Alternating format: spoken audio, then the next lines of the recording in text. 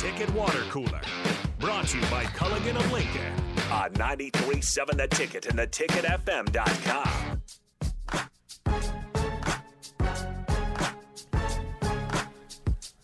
Well, we've tallied the votes, and we have your champion in the French Friday bracket here on the Ticket Water Cooler. It's been a crazy tournament. Upsets left and right.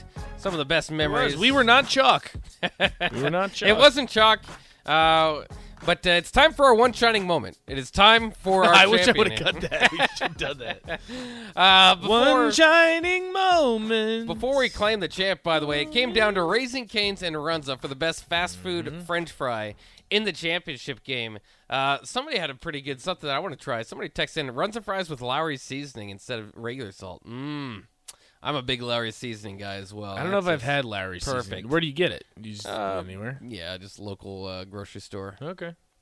Lowry's. Remember that one. I will remember that and just dunk it on some Runza fries. Yeah. All right. And then Fairway Jesus says, between Raising Cane's and Runza, they're the exact same fry. Well, maybe we have a certain taste that we just lean in toward. But overwhelmingly, the text line actually has decided their champion, and it is... maybe this is a biased polling group, right? These are all Husker fans that have been going to Husker games, eating all these Runzas all these years. But nevertheless, Runza is going to be our fry champion, which is crazy because they got in at the last minute. We didn't even think about it. They were a play-in team. Yeah, they were a play-in team. So VCU. very. Yeah, very special. And Zach brings up they have frings. You could also just get fries and rings. That's Wait, if what? you can throw frings in, you can get onion rings and fries in the same container. Come in the same. That is awesome. Yeah, they call it frings. That's genius. Yeah, Shout out to that is genius. They got something How has going no on one there. ever thought about that? they did. This This is not new. This has been around for years. Oh, that's awesome. Yeah. I'm gonna have to try Runza now. You guys have convinced me. I will go to Yeah, Runza try and I Runza will for their try fries. their fries. I Yeah. will try their fries. Are you going to get a Runza too? Or I've- you should try it. Probably. I've had a Runza at the stadium. Yeah. I haven't had like a fresh That means Runza. that Runza was made at like 6 a.m. in the morning. Yeah, so maybe I need to go to. I know some of the folks that put together those Runzas. A lot of work that day. No, there you go. Yeah. Let's continue. We're going to punt on bug eater history. We're going to talk some bug eaters tomorrow. Trust me, I wanted to talk about the Fielding Yost era, but we're running out of time. So instead, we're just going to preview another team as we lead up to Big Ten Media Days. Today, it is the Michigan State Spartans, who, of course, went 11-2 and got Mel Tucker just about everything he is going to ever need now with his new contract. Yeah. So 11-2 last year, very, very good year. Obviously, the Michigan win, probably the moment of that. And Kenneth Walker just went off in that game. A little bit, I mean, when they lost 56-7 to Ohio State, it was like 49-0 at halftime. It was one of those games, and Nebraska's been in those games with Ohio State where they could name their score, and they just kind of, they just let off after halftime. And that's what happened there. And that's really the big problem for Michigan State is they were the 130th ranked passing defense. And to be 11-2 and have that bad of a pass defense is quite impressive, to be honest with you.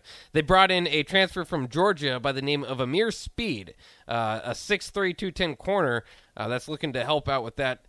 Started 3 games with the Bulldogs last year, regular contributor, not a starter necessarily at all times, but he should certainly help out there. And they now do not have Kenneth Walker. That's the big difference, of course, on this year's Michigan State team. But they do feel like they could have overall the roster might be bigger and faster. So they're still kind of working on that build, and if you're 11-2 in year 2 of that build, man, that build's going somewhere. We'll see. Or Kenneth Walker could have just been a special guy.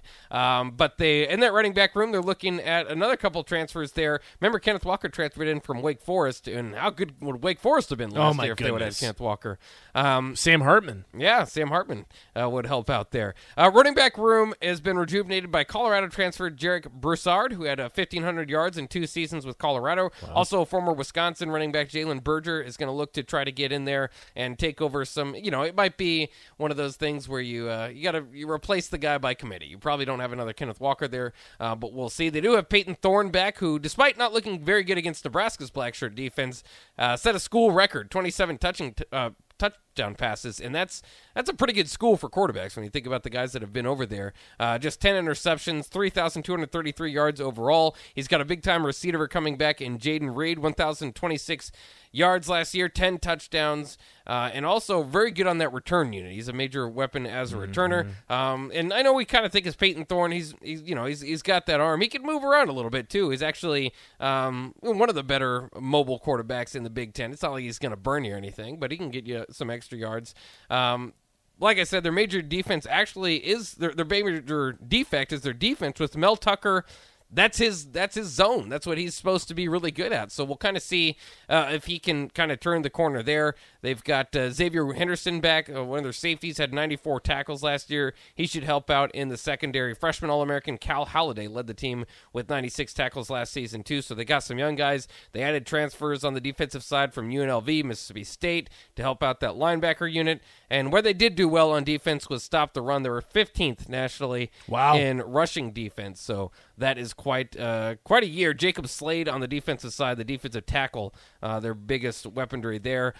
Don't have much of a pass rush. The offensive line and secondary could kind of be the question marks.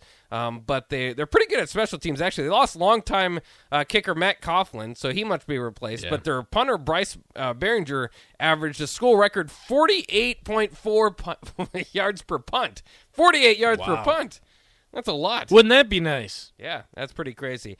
So Michigan State, as we look at them too, opening up with Western Michigan, have Akron, then at Washington. Of course, they played Washington a few years ago. Michigan actually played Washington last season. And then when you look at their conference schedule, doesn't look too intimidating. They start with a home game with Minnesota, then at Maryland, a home game with Ohio State and Wisconsin, so at least you get your tough opponents, some of them at home. Of course, that game against Michigan is in the Big House. They're looking forward to that and continuing to really own that rivalry as they have since Mike Hart called him little brother, basically. And then the end of the season is a little bit of an easier way for them. So they kind of mid-season is going to be a few tough games around. They finish at Illinois, Rutgers, Indiana, and then at Penn State. Ooh, so kind of the opposite of Nebraska's schedule. Yeah. You expect a drop-off from without Kenneth Walker? Yeah, I would say a drop-off. I still think they're a solid 8-9 win football team. Yeah. Do I expect them to be in a New Year's Six Bowl? Probably not. You should follow Coach Tucker on Twitter, though. He's pretty fun on there. Interesting. Mel Tucker. I don't know if I've seen him on Twitter. He's got just pictures like they're embracing the woodshed. That's what they call their home. And he's just got like pictures of him with pit bulls and stuff. Nice. He's cool. He's a cool guy. He's a cool guy. This is a good question for you then, Bach. Christian Lincoln says, is Frost's best win at Nebraska against Sparty in year one? Well, I think it's right up there. I mean, Minnesota that year, I think, was the only other team that he's beaten that finished with a record above 500. Both Michigan State and Minnesota that year finished like 7-6, so it's not a whole lot better. Right. But you'd have to put it up there. I mean, that's Mark D'Antonio is a heck of a coach. He is. And to get that win as, I don't know if you want to call it impressive, but I'd say that's the best win that he had. And again, with Scott Frost's specialty, they won that game 9-6. So might have been despite Scott Frost again in this category, in this case. But I don't know. I would certainly say that might be his best win. That'll wrap it up, though, for the Ticket Water Cooler. We crowned a champion on the Friday here on a Wednesday, and we have On the Block coming up next. Strick is out in Vegas, so we'll see what he's been doing. Maybe he's gambling. Maybe he's done gambling. We get the show rolling. That's coming up next here on the Block on 93.7 The Ticket.